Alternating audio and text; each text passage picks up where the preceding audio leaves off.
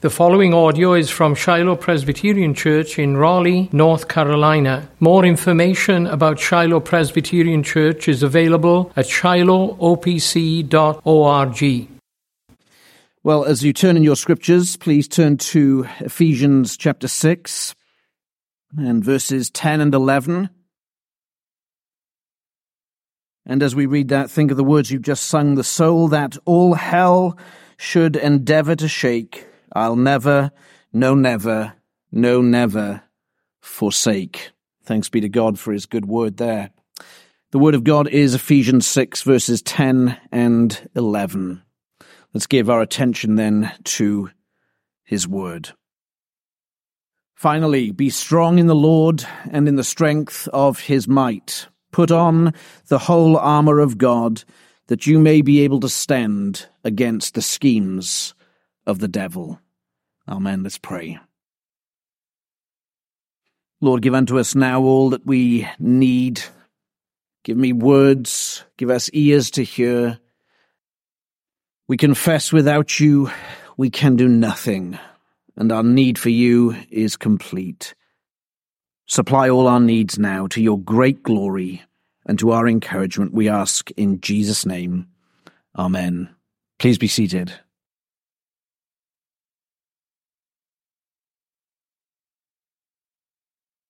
Well, we come to Paul's concluding exhortations in the book of Ephesians, and we know it's concluding not just because it's towards the end of the book, but he says at the start of our verse, finally, be strong in the Lord and the strength of his might. His concluding exhortations provide the greatest possible encouragement to the Christian, the greatest possible encouragement. We're living in an age of great darkness, and we know that the remnant of indwelling sin still wars within us. We know how hard it is, do we not, to live holy and upright lives, eminently practical. But Paul says deals with this right here, right in this moment, and every moment of our lives. And in this quest for holiness, Paul is going to direct us back to the true source of our strength, the true source of our holiness. It is God himself. He says, finally. And there's a sense in which these two verses here tonight not only serve as a preface of what is to come, the whole armor of God, but really are predicated upon the whole of the epistle thus far. He says finally, because we know in this epistle he has laid out for us the glorious truths of God and his character, and the glorious truths of the salvation that God has wrought in each one of his children. And Paul has then dealt with the practical application of those truths in our lives.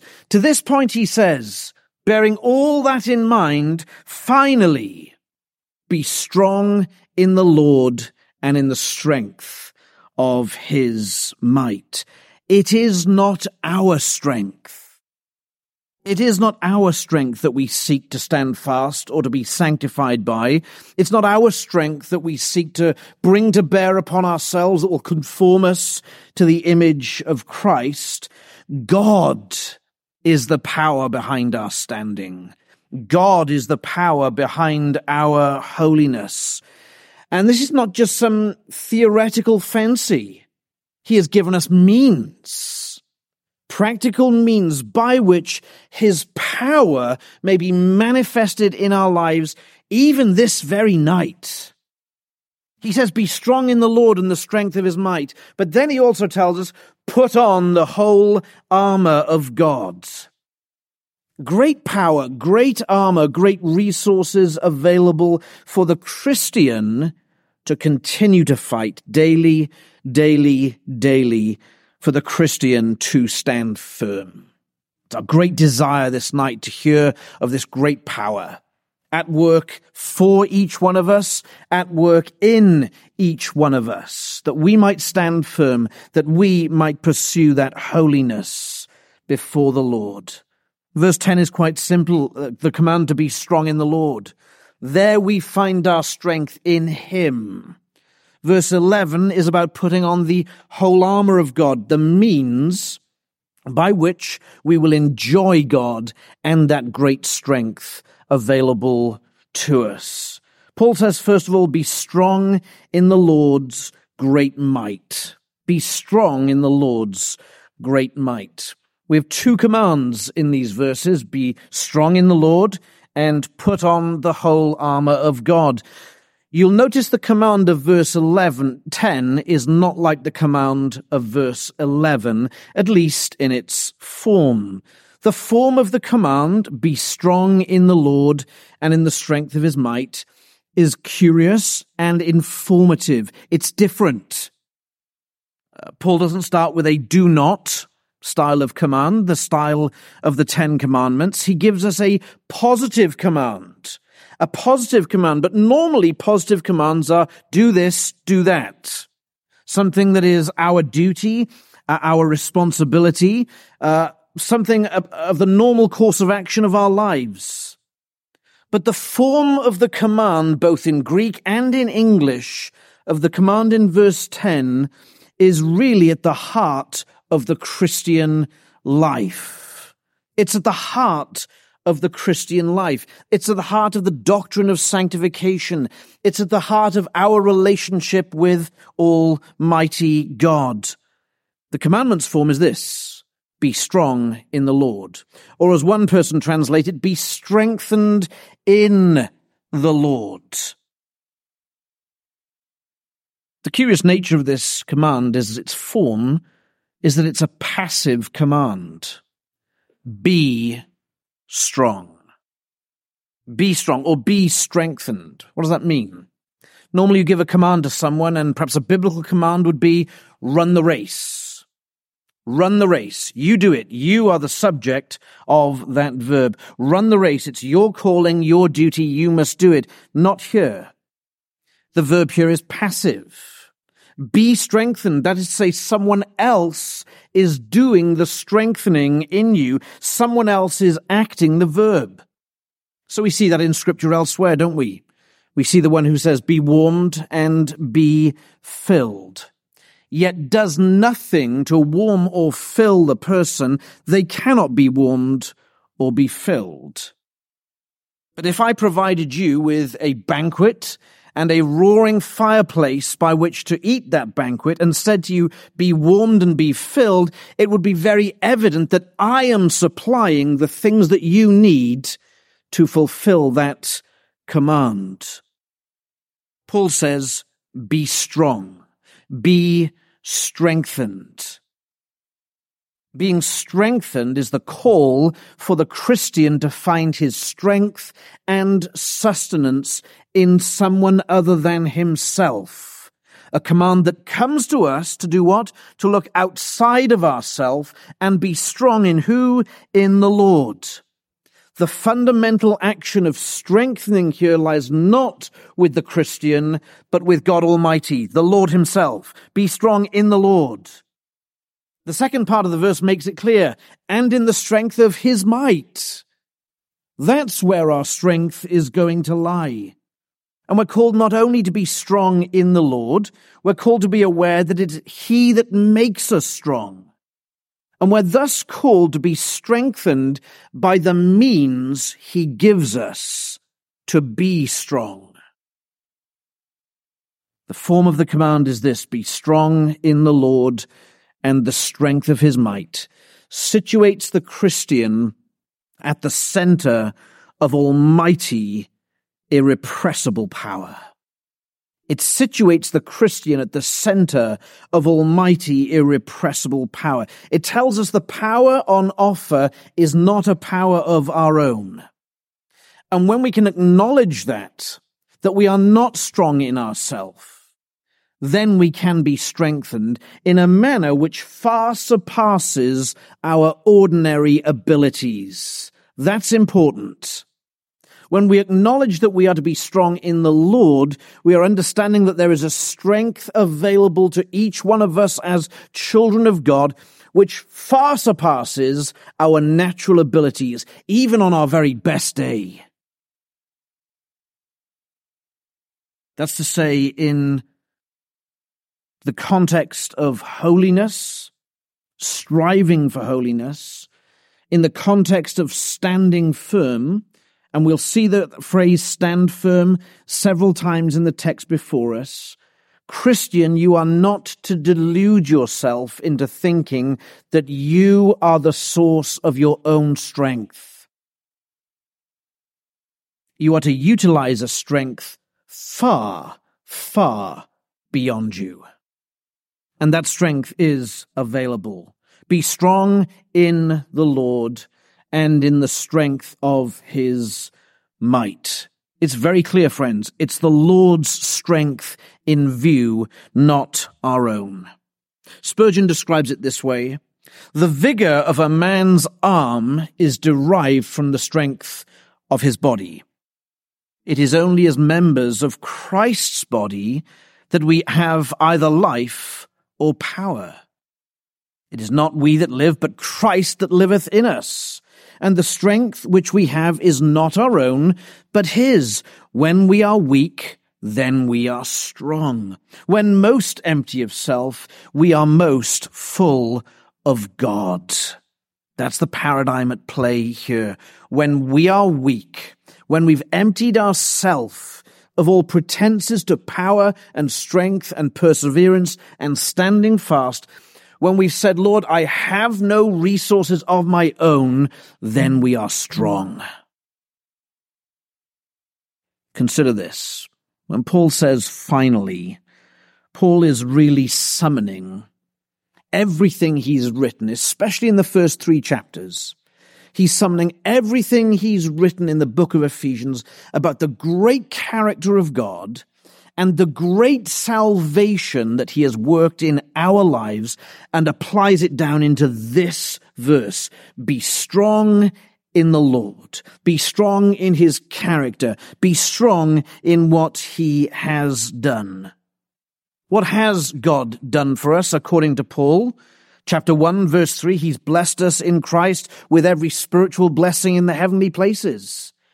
Verse 4, we find out that he's elected us in Christ. Verse 5, he's adopted us in Christ. Verse 7, he's forgiven all our sins. Verse 11 of chapter 1, he's granted us an inheritance. Verse 13, the Christian has been sealed with the Holy Spirit. We jump some verses to chapter 2, verse 4. We read of the God who is rich in mercy and great in love towards us. That's the God, verse 6, who has raised us up in Christ. Verse 7 and 8, he says we have been saved. Verse 14, Christ himself is our peace. So that verse 21, we belong to Christ. And verse 22, we are being made a dwelling place of the Holy Spirit. Chapter 3, God's grace is being revealed to us and in us, so much so that Paul prays this remarkable prayer: for this reason I bow my knees before the Father, that according to the riches of his glory he may grant you to be strengthened with power through his Spirit in your inner being, so that Christ may dwell in your hearts through faith, that you, being rooted and grounded in love, may have strength to comprehend with all the saints what is the breadth and length and height and depth, and to know the love of Christ that surpasses knowledge. And we could go on and on and on from Ephesians and the rest of Scripture about the character of God and the character of the salvation he has wrought for us. Paul says now in chapter 6, verse 10, finally. If you're looking for power, if you're looking for strength, if you're looking for grace, mercy, peace, every spiritual blessing, be strong in the Lord and in the strength of his might. That's where you'll find it all. The triune God who has done these remarkable things. If you want to walk in the paths of holiness, if you want to persevere when times are hard, if you want to withstand the schemes of Satan, know your God and know what he's done for you. Think also of the incomparable power of this God that we are to find our strength in. William Hendrickson says, this is the God who created the heavens and the earth, at whose presence the mountains tremble and the rocks melt. The Jordan River is driven back, and the cedars of Lebanon are broken in pieces, and the forests stripped bare. That's our God. We're talking, friends, about incomparable greatness working in you and on your behalf that we may stand firm. Do we hear what Paul is saying to us? Reckon God's almighty power to be very operative in your personal life. The almighty power of God to be operative in your life. The powers available to you are not merely human. They're not even of the level of the spiritual realm upon which Satan exists. And we saw what Satan can do with his great power in the life of Job. We're not even at that level. The powers available to us exist at a level altogether different to Satan and his demons. We are talking about the power that brought Satan into existence, that rules over Satan, that gives him permission to go here and there, to touch this person and not that person.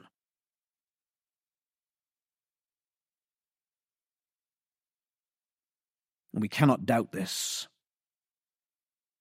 Calvin writes, you have no right to reply that you have not the ability, for all that I require of you is be strong in the Lord. It's not some distant power, or some power that only the special people amongst us, whoever they might be, can attain to. You don't need some sort of special extra Christian knowledge to have this power, to know this power. It is available to every Christian because this power is in every Christian. Christ in you, the hope of glory. The Spirit of truth dwelling in you. And this strength is present in each one of us. And by God's grace, gradually growing in influence in our lives. The Spirit's work in us, in both knowing this power and living according to this power, the Spirit's work in each Christian is piecemeal. Little by little by little by little, building slowly, day after day, year after year. One of the greatest things the Spirit has ever done in your life, if you are a Christian, is changed the inward motions of your heart. That's staggering. When you consider natively how selfish, self-centered, self-obsessed each one of us was. And the world lives according to this pattern. The Spirit has come into your life and changed your heart. That's power unimaginable. And there's not one of us in this room who can do it. Just the Spirit of truth. But you see, it's not just a resistance exercise in standing fast. It's not just a stand and fight. Perhaps the most encouraging thing we can say, and I think we can use the words of John Newton, his famous quotation. He said this, I am not what I ought to be. I am not what I want to be. I am not what I hope to be in another world. But still, I am not what I once used to be. And by the grace of God, I am what I am. Isn't that remarkable? The desire for greater fidelity, greater faithfulness, but the recognition, but still, I am not what I once used to be. That's the change in the Christian and the continued change in the Christian. That's the work of the Holy Spirit in our lives. It's the calling to each one of us. Be strong in the Lord, not your own strength. Don't face the challenges of life on your own. You know that's a train wreck waiting to happen. Be strong in the Lord. Friends, this call to be holy, this call to perseverance, the call to stand firm is that we find our strength in Almighty God. He is at work in us, presently and continuously, until he calls us unto himself. The command is passive. Be strong. Be strong. And it's passive because we're being called to run to Christ, to run to God, to that immeasurable power that belongs to us. But that passive command is paired with an active command. Put on, or it could read, you put on, the whole armor of God. There is a passive command to be strong and an active command, in other words, make use of the means God has given you by which you will be made strong. That's what the put on the whole armor of God is about. We'll come to that armor in the coming weeks. But that is the means that God has given us, that we will know the strength of God at work in us. Verse 11 is something very much given for us to do. Of course, by the grace of God, no doubt. Put on the whole armor of God, that you may be able to stand against the schemes of the devil. If I can put it somewhat crudely, by putting on the armor of God, we are to plug ourselves in to the great strength and almighty power that is on offer to us as Christians. The command of verse 11 is in two parts, the command and the effect, or the command and the purpose. Put on the whole armor of God, here's the purpose clause, that you may be able to stand against the schemes of the devil. The command has a goal, an object, to the end that we might stand. To stand against the scheming of our great enemy, Satan, and all those who work with him. It's a strenuous battle to which we are called, friends, and the need to stand firm is imperative. In fact, Paul is obsessed with this idea of standing firm. Look at verse 11. Put on the whole armor of God that you may be able to stand against the schemes of the devil. Look again at verse 13. Therefore, take up the whole armor of God that you may be able to withstand in the evil day, and having done all to stand firm.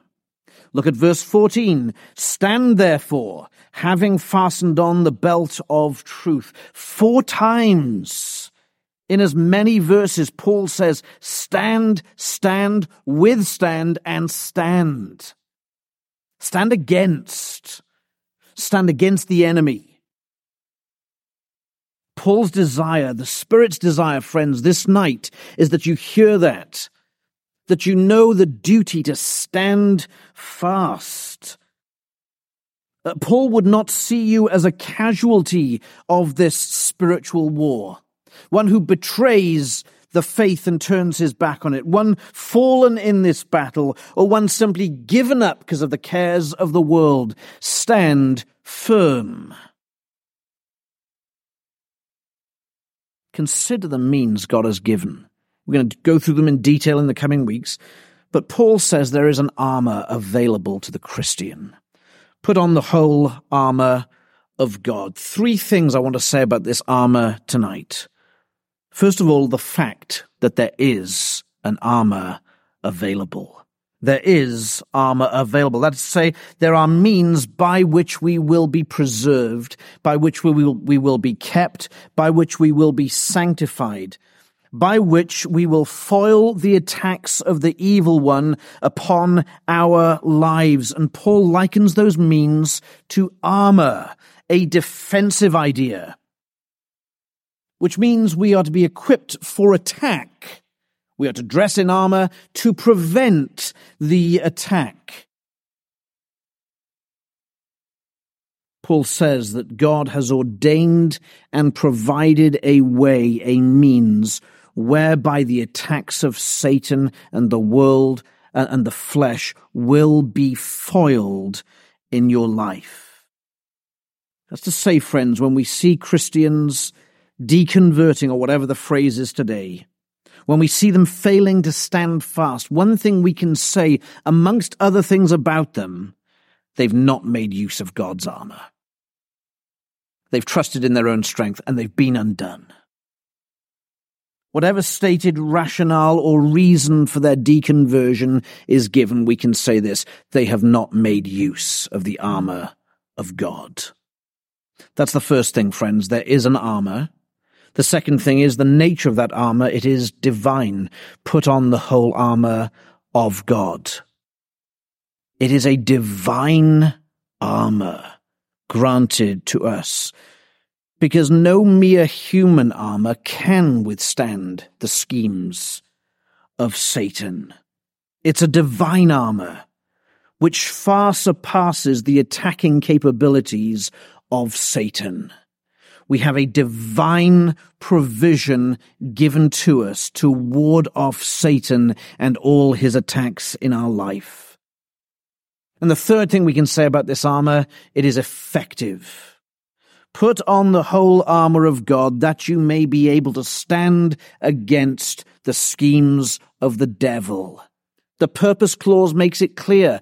You wear this armor, whatever it is, we'll see in the coming weeks. You wear this armor, you will stand. You will stand against all the schemes, the plotting, the lies of Satan. You see, the stated effectiveness of this armor is derived from what?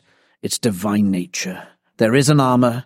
It's the armor of God. It is effective in our lives. Friends, we have to ask ourselves the simple question: do we want this protection in our lives?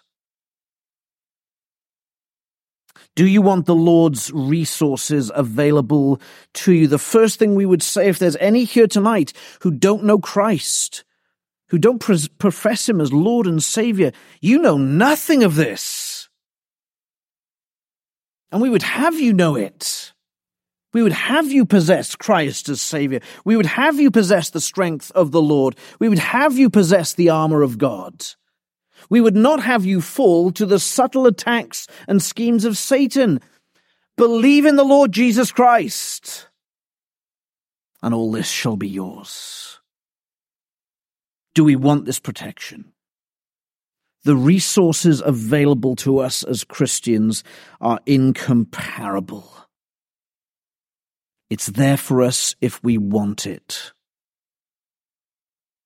We make use of it according to the means God has given. It's a call for each one of us to disciple ourselves, disciple our families if we're in positions of authority, seek to equip ourselves and our families, those about us, with this kind of knowledge and truth, that we may withstand and they also may withstand the schemes of the devil.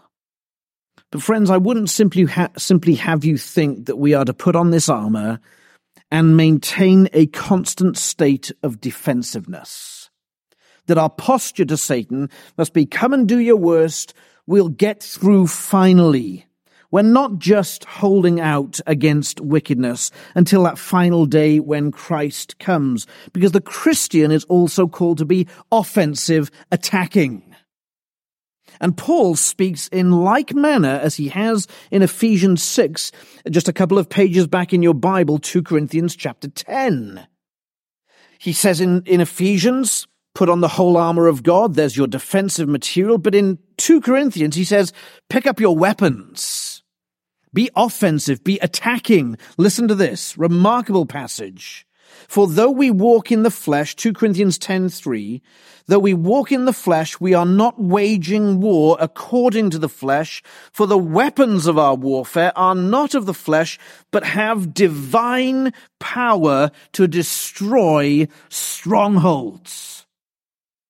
We destroy arguments and every lofty opinion raised against the knowledge of God, and take every thought captive to obey Christ, being ready to punish every disobedience when your obedience is complete. I think it's a reference to the day of judgment. But Paul says, until then, you have weapons. They're not of the flesh, they're divine. And they break down strongholds. In fact, the weapons are the parallel to the armor in their description. First, Paul says there are weapons. Just as there was armor for us to utilize, there are also weapons. It implies we are to be offensive, attacking. I don't mean offensive as in foolish and loose with our tongues. No, we are to be on the offensive. We are to identify his weaknesses. We are to identify his failures, the lies he spreads, the arguments he puts forward. When he says good is evil and evil is good, we are to be ready to disarm that. There are weapons available. But secondly, like the armor, these weapons are also divine. Did you hear that? Verse 3. Though we walk in the flesh, we are not waging war according to the flesh, for the weapons of our warfare are not of the flesh, but have divine power. God has equipped us both to defend and attack the enemy, and to break down his strongholds. We're talking about the gospel. We're talking about the truth. We're talking about the ministry of the Holy Spirit in our lives, which reveals the darkness and grants us to be the light.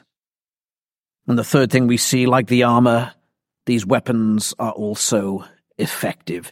Did you hear their description? What they can do? For the weapons of our warfare are not of the flesh, but have divine power to destroy strongholds. Wow. We destroy arguments and every lofty opinion raised against the knowledge of God, and take every thought captive to obey Christ. Isn't that staggering, friends? I think it puts us in a different mind, does it not? That we're not simply just waiting to get through this world. There's a job to be done here and now. And it can be done in many different ways, in many different settings, but chiefly in each one of us. The picture here, dear Christian, is of a battle. At times defending with the armor of God, at times attacking with divine weapons which cast down strongholds. Thus, by weapons and by armor, we take every thought captive to obey Christ. Can you imagine our spiritual health if we attacked and resisted with the kind of resolve spoken by Paul? Can you imagine the spiritual health you would enjoy if you realized more frequently that the armor and weapons that we possess are God's own gift to us? Can you imagine the spiritual health and joy you would experience if your lives resisted the lies of culture, the gossip of the world, the false doctrine of false teachers? Can you imagine our spiritual health if we resisted the deceptions of our own flesh? That we used the whole armor of God and the weapons of God to disarm the sin that remains within us. Friends, it's very clear, is it not? The fight against sin and wickedness happens without us and within us. But friends, that battle is not in vain, and nor is it powerless.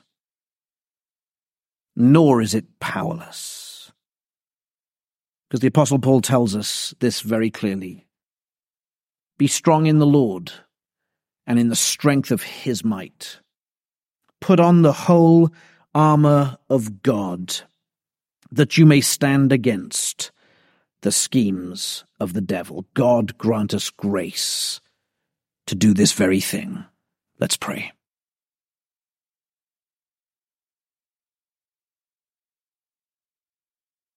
Equip us, Lord God, by your almighty power, by the eternal Spirit.